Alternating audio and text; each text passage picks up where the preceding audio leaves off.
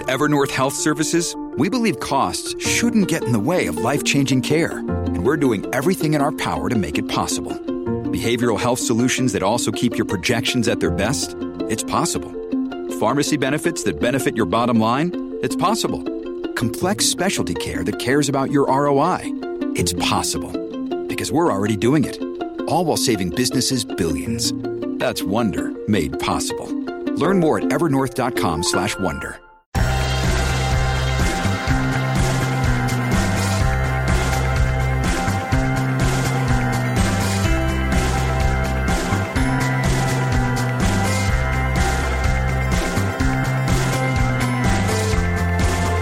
Hello and welcome back to another episode of Beyond the To-Do List. This is the show where we talk to the people behind the productivity. I'm your host, Eric Fisher. This week I am talking with Chief Sumo at AppSumo and Sumo.com, Noah Kagan.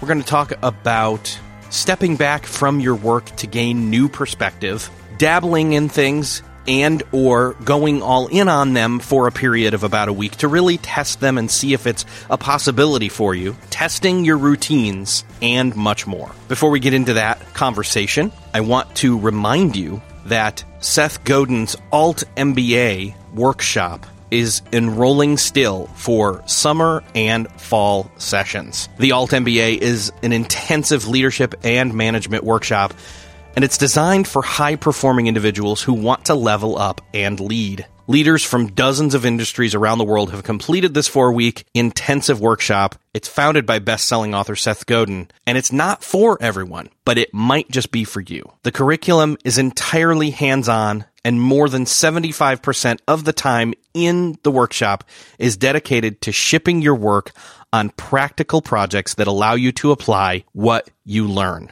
To apply, head on over to altmba.com/beyond. Make sure to mention this show in your application for special consideration.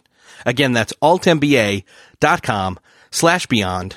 You never know. It might be just what you need. Go apply now. Now, enjoy this conversation with Noah Kagan.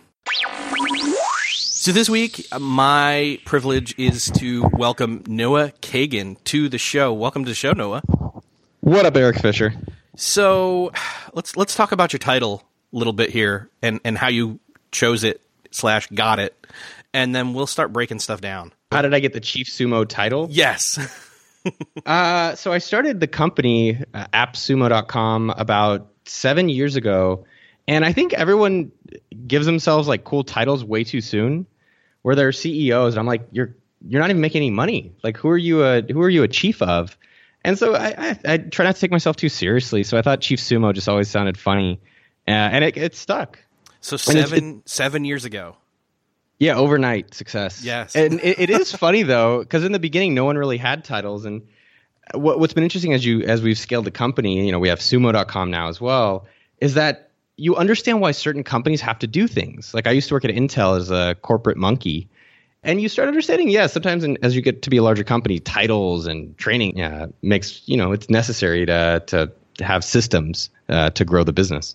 So what's changed, like, over the course of 7 years, obviously, and you guys aren't done, but, like, how did you get started with it, and, like, what's been some of the biggest struggles? Yeah, man, it has been such a wild ride, and I've reflected on it a lot, and I can tell you some of the takeaways. One of the major things was that I started the business trying to start 3 businesses, and this impacts, like, all your type of listeners with trying to organize things and prioritize things and grow businesses, is that I started 3 companies, and the premise, though, is that I always love solving problems and starting businesses of things I want myself. So that's what I always try to do. I'm like, how do I, like when I worked at Facebook, I wanted to look at other people's profiles, or Mint. I wanted finances for myself. And I was like, well, everybody else wants this too. So when I started AppSumo, the company, I started it, basically, number 1 was like a review site for software. Number 2 was it was literally fish bowls for restaurants and local businesses. So I'd put a fish bowl in their restaurant, and people would put their email in it, and I would collect them and then start a mailing list for those restaurants. And the third company was Reward Level, which was like this thing I can't even explain because it was too complicated. And I guess the fourth company was AppSumo. And what was interesting about all that is that I was running 4 kind of ideas, like, goofing off more or less. And came to an interesting conclusion where I said, well, which of these businesses could I 10x the easiest? Which one's already working the most? And because there's no way that I can make all of it work. And so I said, AppSumo is working really well. I'm not even doing anything. This daily deal website for software. And that was a big decision to say, all right, I'm not doing anything else. I'm only going to do this. And I've actually had that, same experience recently where I'm doing all these different projects. Like I'm helping run Sumo and AppSumo. I'm helping the companies. I've got a podcast. I've got a blog. I bought a Chrome extension, and then I started building other software. And I try to reflect in the past 7 years what's really worked well for us. And the number one thing that worked well for us is that we always had one clear focus. So with AppSumo, like the first goal was like, all right, how do we get 100,000 subscribers? That was our first year. The next year was how do we get 500,000 subscribers? And then our third year, we didn't have a goal. And that was one of the worst years we had. We actually ended up firing everyone and going down to 4 people from 20 people. So having the singular goal, it's not that that's the only reason, but that was a really key takeaway where with all of us, everyone thinks we're focused, but we're like, yeah, I'm focused on 3 priorities. I'm like, well, that's not that's not a focus. You have 3 things. What's really the most important? And so in the company, yeah, that's really help guide us to success. So the other goals we've had are certain revenue targets. I think just having one clear goal. That's what I took away from Facebook. Was one of the key things that's helped us really sustain over time. A bunch of other kind of little things. I'll just give a few other tidbits I think people would find interesting. I think we're really good at noticing what works and doing more of it. So with AppSumo, recently we found that lifetime deals work really well. So every deal now on AppSumo is a lifetime deal. We found that individual deals worked better than bundles. So I think that's one of the things in businesses and even to-do lists and all this stuff is that of everything you're doing, what's really working, and then how do you expand on it? So we would do giveaways. We would do a giveaway, and it did really well. And so then we did a giveaway every week until they stopped working. Same with advertising. We spent $300 a month on Facebook. It started working, and then we spent up to $300,000 a month.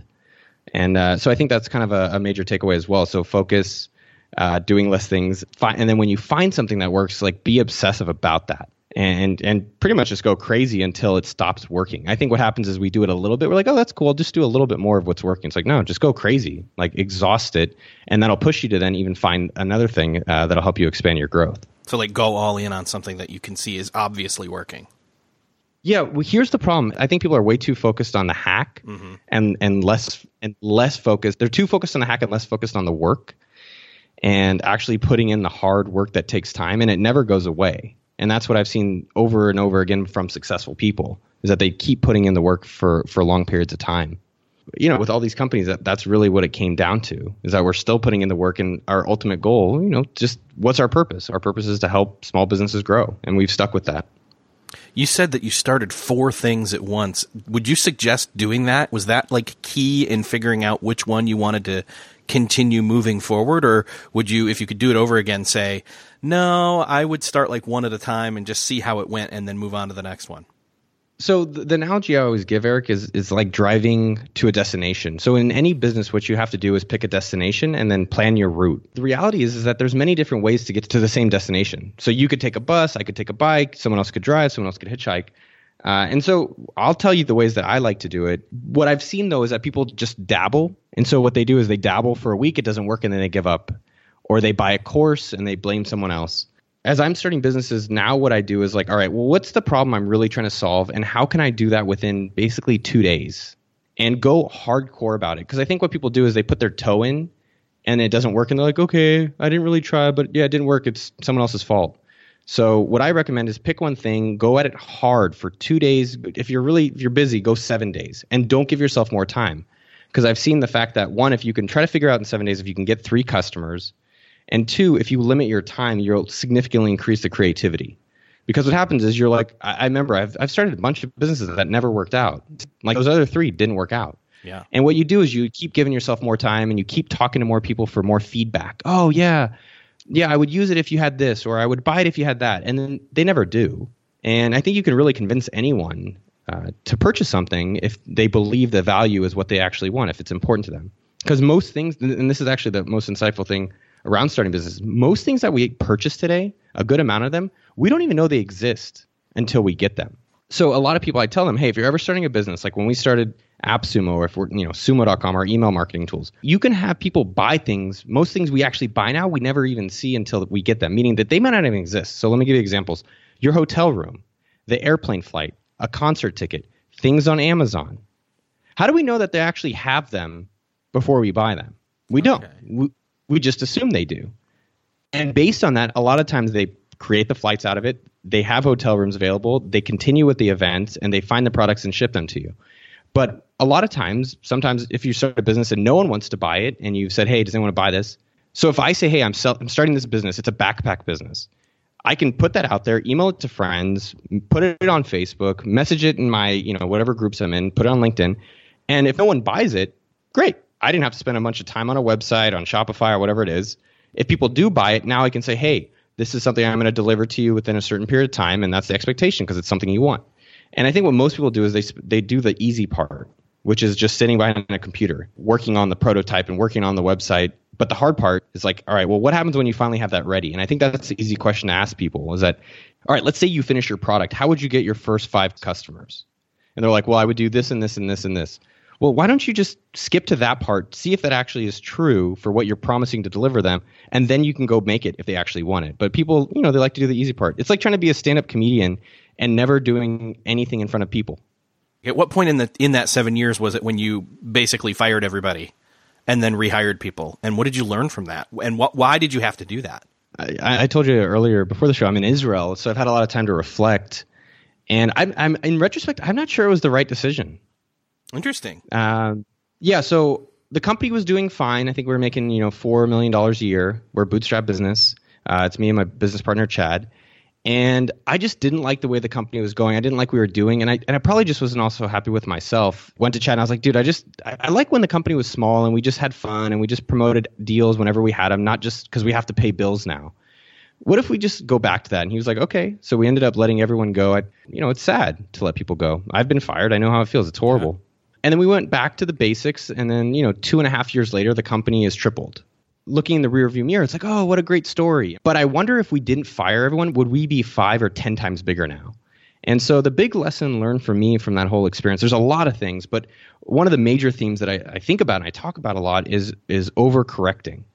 And I think of it like a pendulum ball. So sometimes your business is in the middle and something bad happens. And so you're like, I'm going all the way right.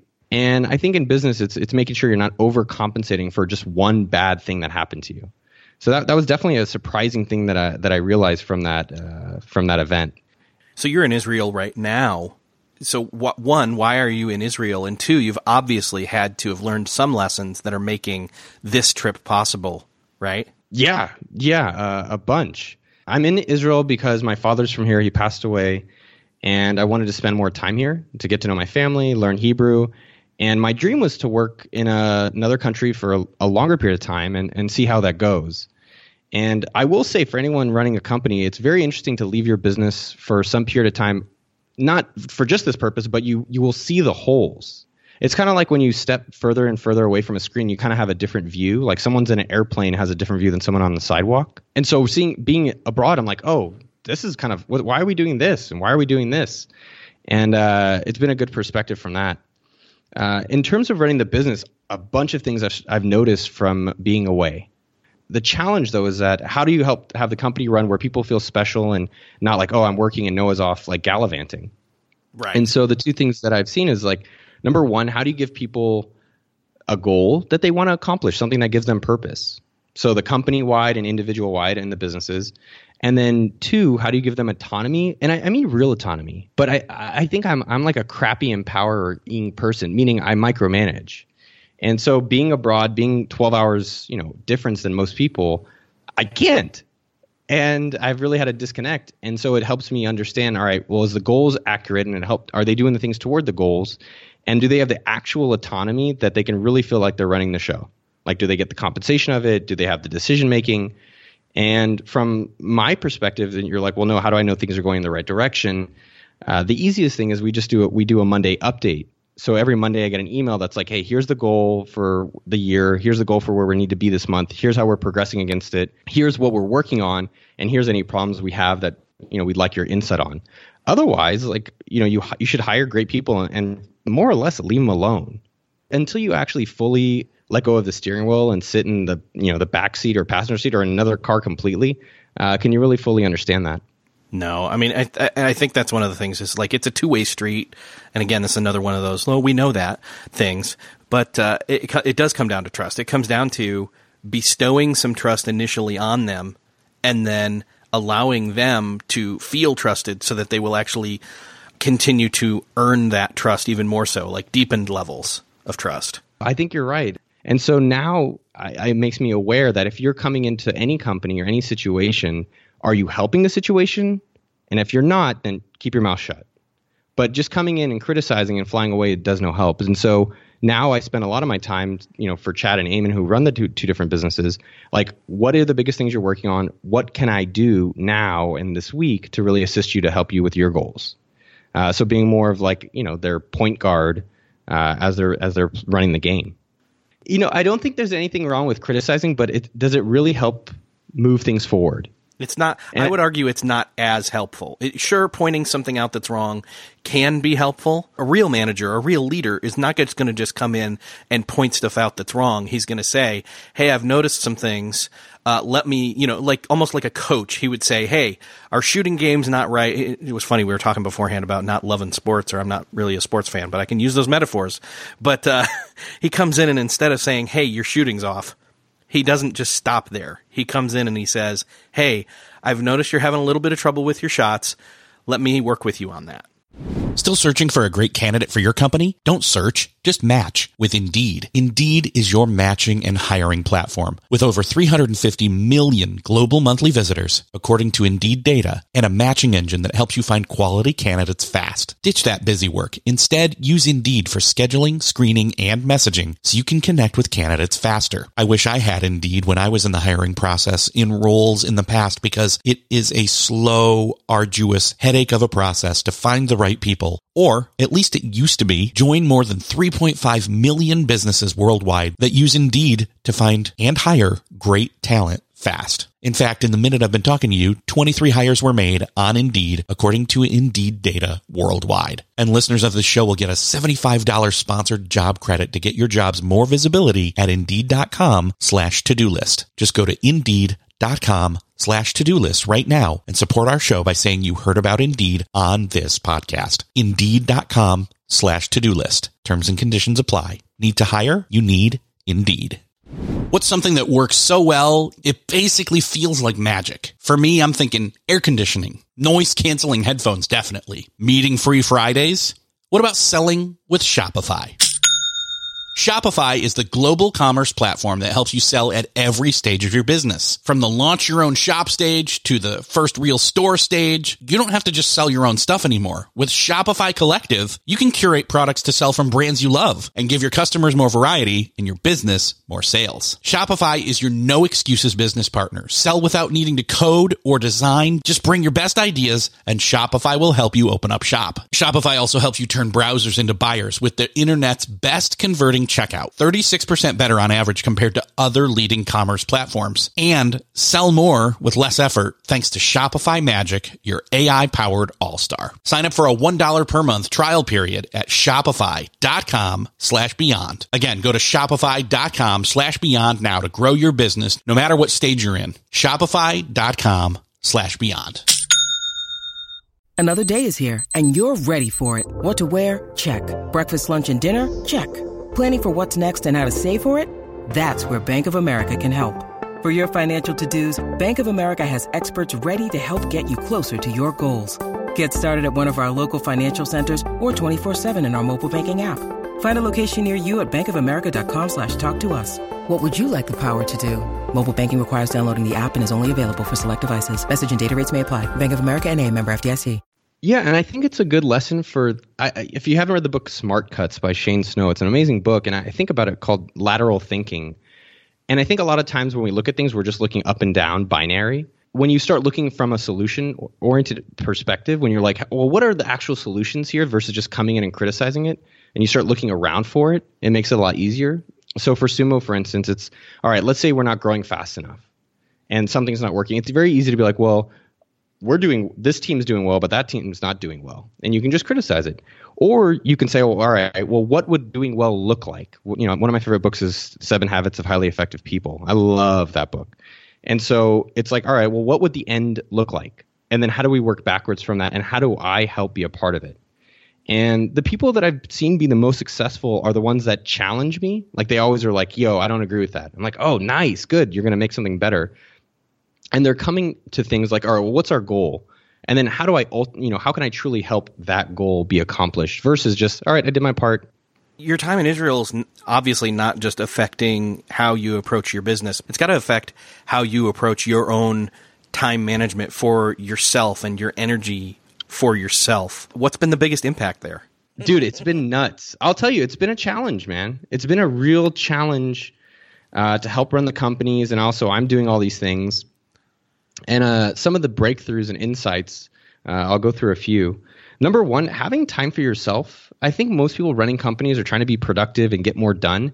They're spending all their time at their computer thinking that they're working. And I think people need to go take more showers. Oh, I hate showers. So don't take a shower.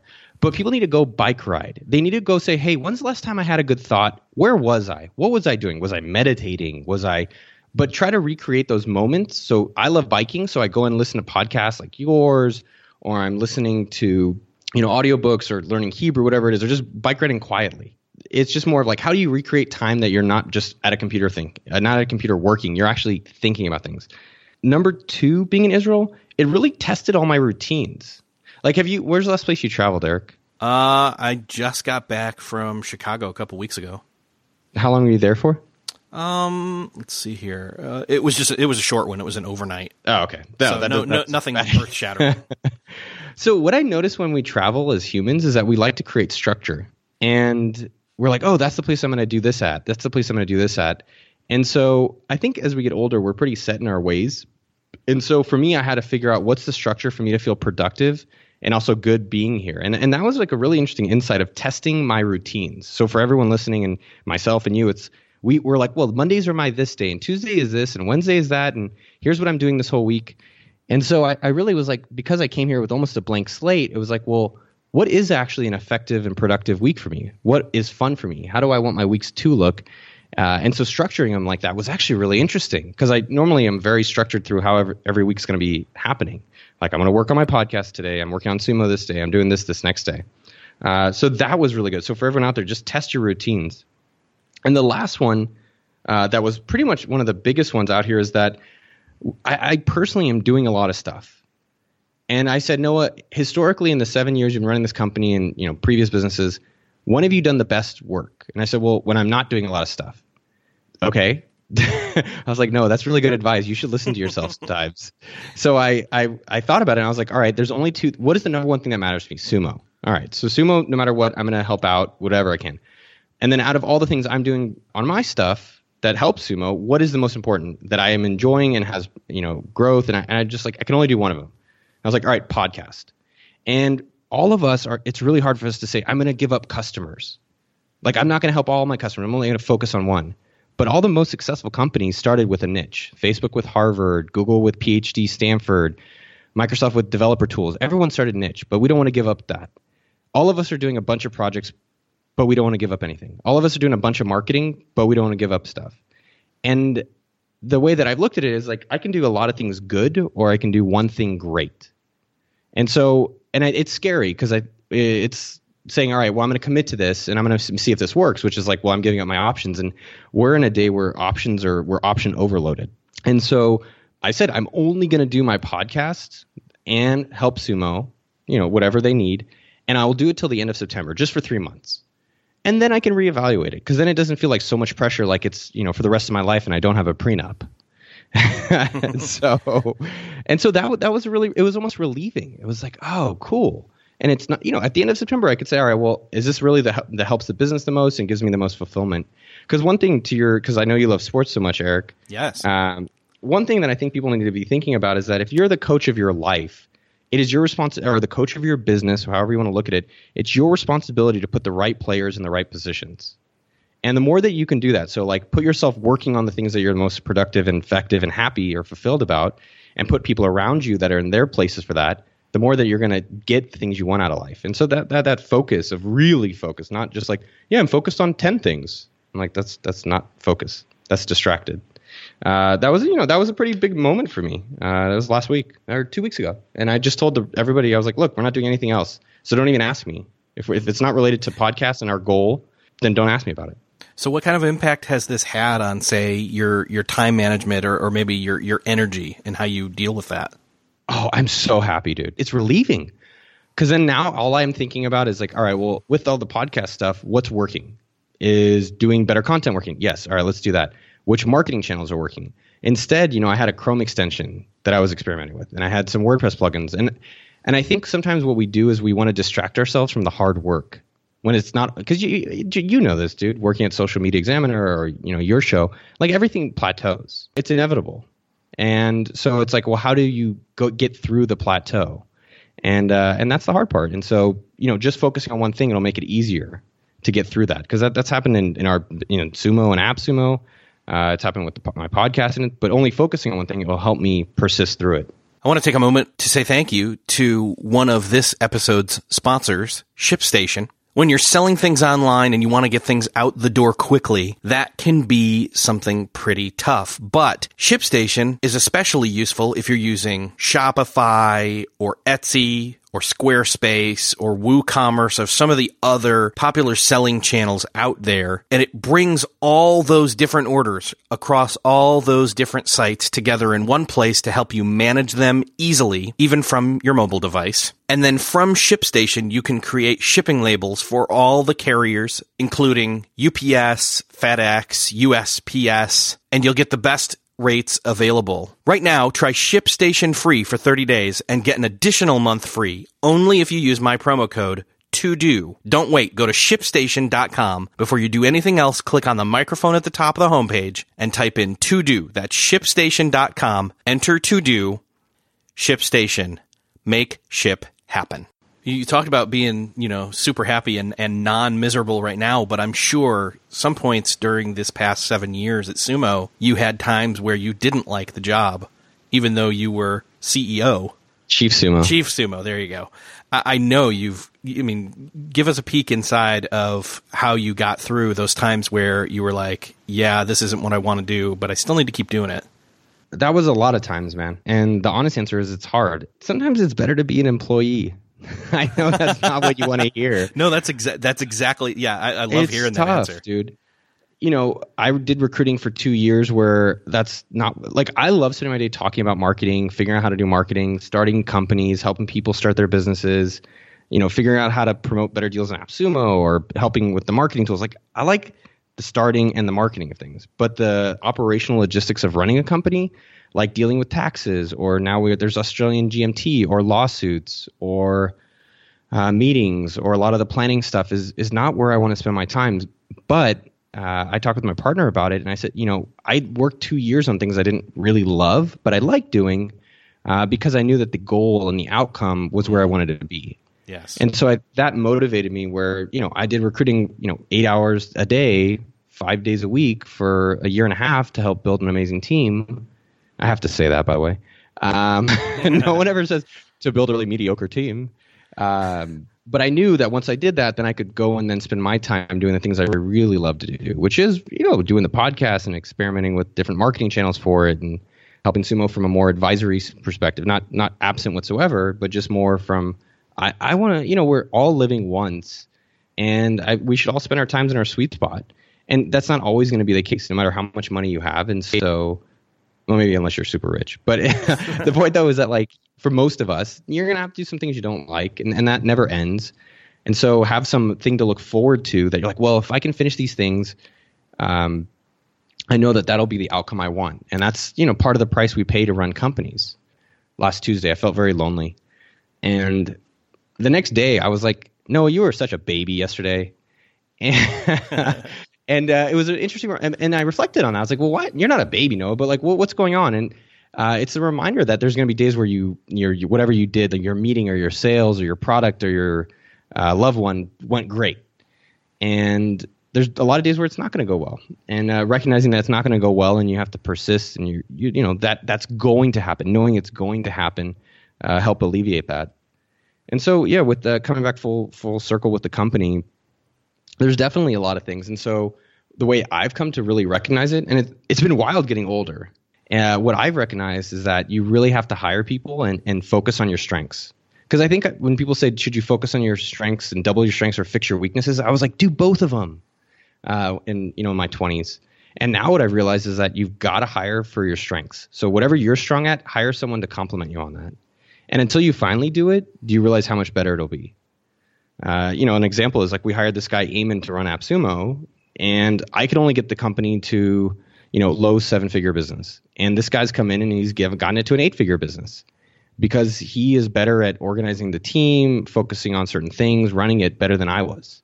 Because I'm better at getting it going and getting kind of the core of it built. And that was ultimately it's what you need to be doing as you're running a business. Interesting. And I think it's also probably to get through those tough times and those times where you're like, okay, this is a thing that has to be done, and it has to be done by me. And it's not that I hate doing it, but it's not that I love doing it either. But those reasons to get through it, having those reasons, that purpose, that overall purpose. Most things that we think are hard aren't as hard if we just focused on it. Like how many, this, dude. How many times have you worked on a problem? Like I had to do a podcast outline. I'm doing one with the NPR guy, and I avoided it for like 2 weeks. And then literally I just sat down in a cafe, you turn off the Wi-Fi, and then I just finished it in 6 hours. And I was like, oh, that wasn't so bad. And I'm like, oh yeah, if you just actually only do it, it's not that hard. The other two things that have helped me especially during tough times, whenever things have gone bad in the company, and it's inevitable, and it has gone bad, and it will go bad in the future, is I always just try to go back and help one customer. I just go and like right now what I'm doing is every Thursday I try to help an hour to two. I'm experimenting. I just started this, an hour to two, just helping customers for free, not selling anything, not pitching anything, just like giving back. And so I think a lot of times in business we forget that we're actually dealing with humans. Like we're dealing with a guy who's got a job that's using our products or our knowledge, and they want something. He or she wants something. So going back to that individual instead of always just looking abstractly, I think it's helpful. And then as well, sometimes if you're struggling and it's hard, it is also healthy to take a step back. So, let's say our revenue or sales or marketing suck today. Look at your goal overall and then say, all right, well, at least are we on track to hit our destination? Because sometimes that's actually the case. And we sweat the small things way overly than we should. In terms of, obviously, you've got certain things that you're doing here over right now in your time during your study abroad in Israel. Yeah. But also in terms of when you were in the business and in different modalities and things like that, what are some of those essential tools that you use in one or the other, or I guess really essential would be you use it for both? What are the things that throughout all of the growth that you've had happen for yourself and the things you've discovered about yourself, what are some of those things that you keep in your toolkit? So here's a few things. I got a few of them, some new and some old. So one thing that's dramatically helped for business, and you can do this in personal life, is a board meeting.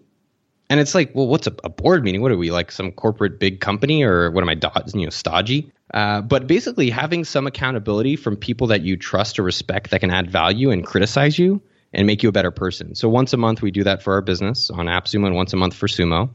And I found those, just like we've done those now 4 years, and it's always valuable. Andrew Chen is involved, and our friend Brian Balfour is now helping. And it's just like questions what we're doing. And you want people around you who are challenging you to be a better person.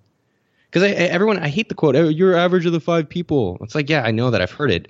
But if you don't actually do it and get challenged, like you should be around people who don't just accept what you're saying, and you should feel uncomfortable. And Andrew does that once a month. So board meetings have been essential. Number 2, just in general for productivity and for what I think I've done well in my life, is find the things that you get energy around. Find the people and the work that your energy is just excited.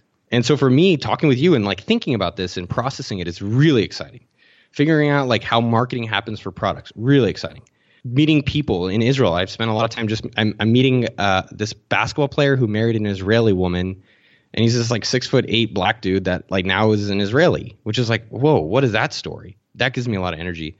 And so number 2 would be putting yourself around places and people that you get energy from. the last one that I've done this now 5 years is I do a yearly bucket list, and I have it on my phone. I have it on my desktop. I have it everywhere. So I see it all the time. And then I break that down and I schedule it over the year. And then each week, this is the biggest thing. Each week I plan my week. And whenever I heard that, it always felt so overwhelming. And then each week I just plan lightly. What are the 3 things I want to get done this week? So let me pull up my list this week. So I do for my work, my workout, and my personal, and I do it every Sunday. And I think about, all right, well, what's really most important that'll help me towards my goals for the year that I want to do this week? So for work, I'm working on 2 podcasts. I'm helping Sumo look for a UX designer. That's my main things. And I might get more done, but those are my main ones I want to get done. And then I put those in my calendar. And I do the same for workouts and personal, which is fun. So, I'm going to France. I'm going to go visit my brother in Albuquerque. So those are my fun things. And I'm like, all right, let's make sure I get those done. The important thing about that is 2 pieces with this. One, I review my last week and I send it to someone, my buddy Adam from my body tutor. And he is my accountability buddy. And he'll criticize me. He'll be like, dude, you said you're going to do that. Why didn't you? And I'm like, well, because I was lazy. He's like, all right, well, is it really important? And so I review my last week, and then I send him this week after I put it in my calendar. And it's just a really helpful way to hold yourself accountable to what you say you're going to do. Because I think sometimes, and I've started thinking about this more, especially being alone out here, Eric, is that it is scary and it is alone. And it's a little bit easier to just like forgive yourself. And so it's nice to have someone else being like, dude, you can do this, or, oh man, I'm so proud of you for getting your work done. And I think it is nice to really have that companionship, especially if you're more remote or an individual worker. Totally. I have a really small, I guess you'd call it a mastermind, but it's just 2 other guys, and we just literally meet once a week briefly, and we just check in and say, okay, how you doing on that thing you said you were going to do? And we use Slack to kind of, say, hey, I did this, throughout the week. And it really helps to know somebody else is looking and wondering where am I at with stuff, and vice versa. Like, consistency is really good. Like, say you found something working to grow your podcast, or, with Social Media Examiner, you're going to keep doing it, right? You want to be consistent that each week, that if you do 10 emails to people, you'll get 4 guests and you'll keep growing. But eventually that stops, and that doesn't help you get to that next level of growth. So sometimes consistency is bad, where you've actually got to test on that 20% of your time new things. And also with like your meeting, like you're doing these mastermind meetings. I'm guessing if you guys said, hey, these meetings are good, but how can we make them better? Each week you could probably actually change that consistency of that meeting to improve it, to make it even more effective. Totally. And I think that's something that we don't do. We're just like, okay, that's how it is. Like for OkDork, my personal marketing stuff, we put the podcast on Tuesday and we email out on Wednesday. And the guy I work with, David, I said, why do we do that? He's like, that's just what we've done. And I said, I'm not saying we should, mess it up, but do you want to test it for a week and then see what it looks like? And if it's better, then we'll move it to doing both of them on the same day. And I think it's just good to question your assumptions. And I think that's the way that ultimately in business, if you just start accepting things, is where you're going to start getting complacent and ultimately losing.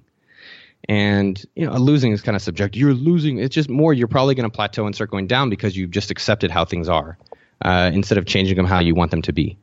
I use 3x5 cards, my like old school elementary level. Mm-hmm. And each night I just I get it out and I write the day, and I just write the 3 things I want to do that day.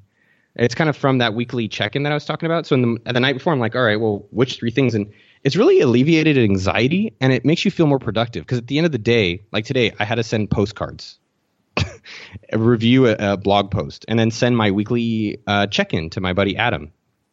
And just checking that stuff off and seeing my 3x5 card, it made me feel better in the morning because I already knew what I was going to do. And at the end of the day, there's so many days where you're like, what did I do today? It's really helpful. So I would encourage everyone to get 3x5 cards and just try those out for a week. And that's something I've experimented a lot this year. Just try things out for a week. You're not, you don't have to get married to it. And at the end of the week, you'd be like, I don't like this. Let me not do anymore. Or I do like this. Let me make it part of my routine. The second one that a lot of people seem to always love is speed up their tracking speed on their laptop. And everyone does this. And then, because I can tell when I use someone else's computer. Yeah. I love doing I always do this. Yes. Yes. People never. I did it to someone today because I was like trying to use a computer, and I'm like, I don't even know how to use a computer. So go to your trackpad, make your tracking speed the fastest, give it like 20 minutes, and thank us later. Yep. Yesterday, I think I was just exhausted. So one thing that this is kind of more experimental, so I can't vouch 100%, but it was pretty interesting. I couldn't type. I was so tired, I couldn't type. So on your Mac, I don't know, PC, you probably have the same thing. If you hit function and just hold it down, you could do dictation on your Mac. Same on your phone. Like in Israel, everyone does dictation. And you wonder why, right? Like my Hebrew teacher is sending me voice memos.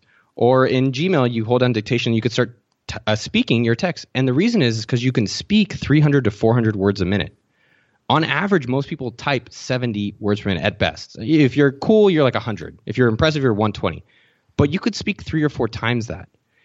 And so it's like, all right, well, how do I do more things? Well, why don't you do the more effective things, which is voice. So something I'm experimenting with dictating my emails through the dictation function, or sending voice memos. So a little bit early, but actually yesterday I was sending one to my girlfriend. I was like, man, this is great. It's super fast. Yeah, I love dictation. I do that all the time. In fact, I'll actually... Do you? Yeah, I'll do it, and I'll do it on my phone. I'll go outside. In fact, I still have to do that for today. I need to get in my my 30 minutes of exercise, so I'm going to go out and walk in the sun and take my phone, and I'll kind of journal as I'm doing it, and I'll just speak it into the phone. That's interesting. Hold on, so what do you normally record? I use a Mac app called Day One, and I just hit the microphone button on my keyboard on my phone, and I'll talk for... 30 seconds to 45 seconds to a minute, and then stop, pause, think for a second, and let it, fully populate the text, and then I'll do it again. And then what do you normally talk about? I just kind of, this is a whole other show, to be honest, but I will just kind of, I use it as kind of a clearing the mental RAM kind of a thing, where I'll say, okay, this is what's going on right now, this is what I'm thinking or feeling about it. I don't try to get too touchy or feely, but I will kind of allow myself to, break up the ground mentally, so that I'm not like feeling like it's all, bottled up, I guess. Yeah, that's your way. That's how you process. Yeah, exactly. It's a processing thing for sure. No, that's awesome, man. And then how much of that generally inspires you? So that's what I was mentioning earlier. Like you're allocating time for yourself and thinking. Mm-hmm. How much of that has inspired your work and your personal life? I would say typically when I come back from some of those sessions, I feel less like I don't know what I'm supposed to be doing next. Usually it's whatever kind of residual thoughts or feelings that were hangovers from, previous days or weeks are gone, and I can move forward more quickly. That is cool. One thing I wonder for people is that I think a lot of people say, all right, well, I'm going to take walks every day, and then they skip it. Like I'm gonna have Tuesday. Like for me, I love reading, and I notice that that's where I get a lot of thoughts to help my business. And so I try to make time, but then you start skipping it here and there. And so how do you make sure that you stick with that? So that's where it comes in with like gamification. I've got an app where it's called Streaks, and that's one of the things that I have to check off for the day, no matter what. Like I've got a few things like, let's see here. Like one of them is just drinking the right amount of water for the day. So every time I drink I have a bottle that I refill throughout the day, and I push that and hold it down, and it checks it off. And when I've checked it off 4 times, I get a big old check mark for the day. And that's actually one of the apps that I'm using in conjunction with that mastermind. So one of the things on there is that 30 minutes of activity. Now I do have one day a week where I don't do the 30 minutes of activity, so that I kind of take a break. But the 6 other days, it's on there. Dude, that's awesome. I love that. Yeah. That's funny. I like that you take a break. People don't think about themselves as like phones or as like machines that need to be recharged. They're like, just keep it going forever. More coffee. That's true. However, too much of a thing can sometimes be hard. And again, if I said 7 days a week, I'd probably do 5 or 6. But if I'm doing 6, then I'm more likely to do the 6 because I know that I'm going to get a day off. Yeah. Well, the 2 things you got me thinking about, number 1, I use MyFitnessPal and I track everything I eat, and I have a streak on it for like almost 800 days. Yep. There you go. So you can see me, OK Dork, for anyone who wants to go stalk my eating. But that's number 1 where streaks are really powerful. And I have friends that see me and they're like, dude, nice job. The second thing, and I think what you've done well, is that you've created the activity that's generally kind of a pain. You've made it fun. So for me, you've like enabled yourself, like, how do I make this a positive trigger? So for me, when I go for bike rides, it's always fun. And I always listen to podcasts and audiobooks during that moment. And so I'm like, oh, cool. How do I create more times where I'm doing that? So let me go, you've set it up with your walking. You're like, all right, cool. I'm going to do this fun, like mental flow or mental thought process. Mm-hmm. Well, and it's like, yeah, the other thing I want to say though is that some days I'll do it first thing in the morning, and I'll go over to like the YMCA and put on headphones and just blast like a really, upbeat soundtrack or some sort. And it's not that I'm not thinking during that time, but it's more of a psyching myself up moment. And it just kind of wavers. Do I need that, or do I need the journaling thought process thing today? Which do I need today? I'm curious how you do this. So a lot of times, like if I'm thinking of something and I know I want to avoid it, that is my compass of doing it. And this is going to sound stupid. You're not going to like it. But like when I come home and I don't want to shower, I'm like, oh, I don't want to shower. I do two things. I'm like, okay, now you're showering because you said you didn't want to do it. I don't know. I just try to keep this mental compass that's like go towards the things you're not going to like. And it makes the things you do like that much better. And it makes it easier to do those things. And then I also try to give rewards like, hey, you want to go check your email? All right, fine. Get the shower that you hate. And then you can go check all your email. Oh, totally. Yeah, there was, what was it? I read somewhere recently that one of the things that's best for you to do is when there's work that needs to be done that you don't want to do, but yet there's something else that you do want to do that's even work related, that's the way you should order your tasks, is to do the tasks that you don't want to do first in an earning kind of capacity, so that you've then earned the right to do the more fun creative task. Do you actually do that though? Yeah. See, that's the thing is like, I think to myself, well, that makes sense in theory, but am I really going to follow through on that? And also, which one's more important? Like if the fun one's more important, then I'm going to still do that first. I'm going to put off the hard one because, all right, because I'm good at justifying it. I'll say, yeah, we could rationalize anything. Yeah. Well, I think one thing that I'd wonder for you. So today and yesterday, I wanted to finish something. And so what I do is I reflect, when am I like super, super productive? And it's generally I'm in a new environment, or I'm in a cafe where there's stimulation around me. And B, I generally don't have internet. And so it's like, all right, well, how can I recreate the moments where I'm the most productive? And so yesterday, in the past few days, I went to different cafes and I worked on things and I got it done. So I'm curious for you, the easy ones are easy to do, but when do you, like, where have you noticed you found your productivity zone? I feel like if I can group together a chunk of things and say, okay, here's a time block and I'm going to check all of these off and just kind of get in the zone, put on some, I don't know if you're familiar with Focus at Will or some other kind of, audio focused program, but that's what I'll do is I'll put that on and I'll say, okay, I'm going to get this one done. Check. Then I'll take, 5-minute break, walk around, and then come back to it and do another one on the list. It depends. Different days are different things. So it really depends on which day I'm in too. Yeah. I think we're very hard on ourselves. I guess where I've looked at it, and I'm curious if this is the same for you. There's certain days where I'm just like insanely productive. And I don't know if there's like a reason for it, but I'm in some moment where it's working. And I think what I've noticed is that when I'm in that, go longer with it. Personally, I'm like, dude, you're in the zone. Just stick with this. Just keep going, and whatever else you want to knock out, knock it all out. And then the days that I'm like, just, hey, I'm feeling mopey or low. Some days I push through it and I go with it, but other days I'm trying to get better at embracing, like, hey, this is not the moment. So take a break, go for a walk, go chill. But then mostly I just feel guilt. I'm like, oh, you should be working, you should be creating or doing something, and this is not helpful. I don't know. How have you dealt with that, or is that something that you go through? Oh, I mean, it's cyclical, and it's kind of a weekly thing, and so I try to ease in. Like, so for example, we're recording this on a Monday, and a Monday is not normally a heavy lifting day. That's more of a light day. It's more of a sitting and relaxing and looking over things and kind of doing the organizational prep work kind of day. So if I don't get tons of stuff done, but if I helped myself, if I handed off the baton to future Eric so that he can get more done tomorrow and the next day, then we're in good shape, But if it's Tuesday and Wednesday or Thursday and I'm not, and hence I'll be like, okay, today's a big day. I got to pump myself up. So that's when I'll go, to the gym in the morning and really make myself feel like awesome, Yeah. I don't know, that it's kind of setting yourself up and setting future you up, kind of a thing. And Friday is typically, there's one or two major things I have to do those days, but like then I try to wind down a bit and prep for the next week. I mean, I think that's such a great point, is that we have to, I think if people reflect in the previous week or even previous days of where their moments of like, this is my rest period, this is my creative period, this is my work period, this is my prep period, and then actually scheduled around that and made their days more engineered, like reverse engineer what makes an effective day for you, like more people would get more days that they would be really satisfied with.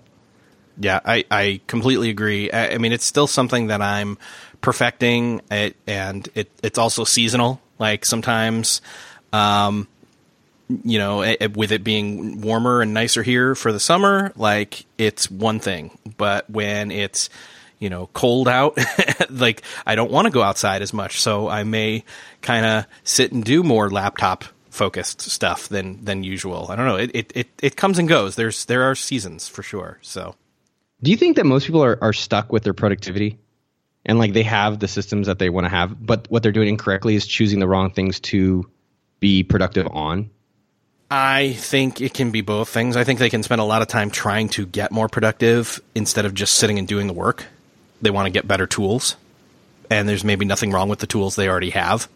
But at the same time, some of these tools that we talk about on these shows aren't digital tools per se, as much as overcoming, like we've talked about here in this episode, some of the mental stuff, some of the psychological stuff that you really have to wrestle with first in order to almost like make the muscle memory towards the higher, better options in terms of, yeah, you know what? Like you were saying, you know what? That one thing you don't want to do, that's what I'm going to do right now before anything else, kind of a thing.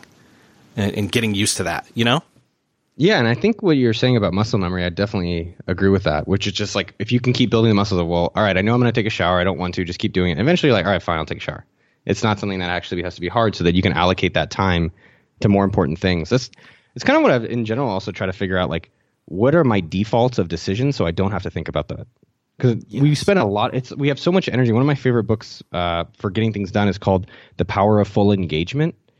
And it's a weird title, but Powerful Engagement, what I thought was great about it was just less about time, because we all have the same amount of time, but it's like, when do we have the most energy? And then how do we allocate that accordingly?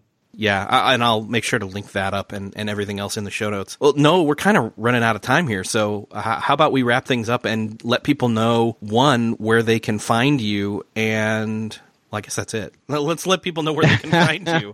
And yes. No, and two, where your podcast is. There you go. Yeah. If anyone wants to hit me up, you can, look me up on podcast Noah Kagan Presents. I've got a personal blog, okdork.com. We help, if anybody's starting a business or trying to run their own business, we have two properties that help people, appsumo.com, which is our weekly deals for entrepreneurs, and then sumo.com, which is our free software for people to grow their email list.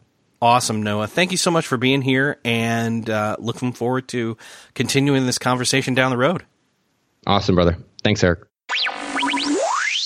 I hope that this conversation has sparked some thoughts in your mind about how you can approach your task list and your weeks and planning your week, as well as taking a step back from your work to try to gain new perspective. Or maybe you're going to test your routines. I'd certainly love to hear from you about what you're going to be doing.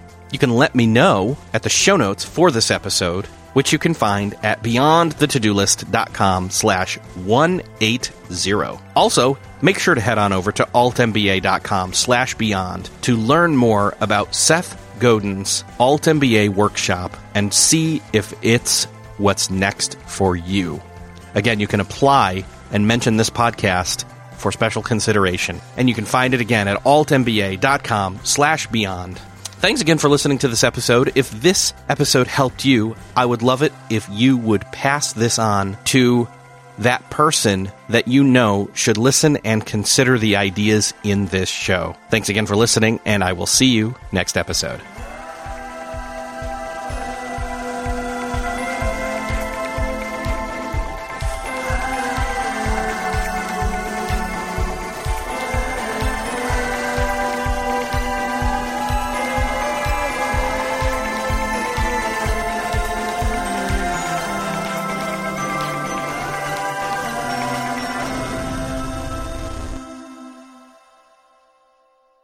Beyond the To-Do List is a proud member of the Noodle Mix Network. Find more of our award-winning and award-nominated podcasts to make you think, laugh, and succeed at Noodle.mx.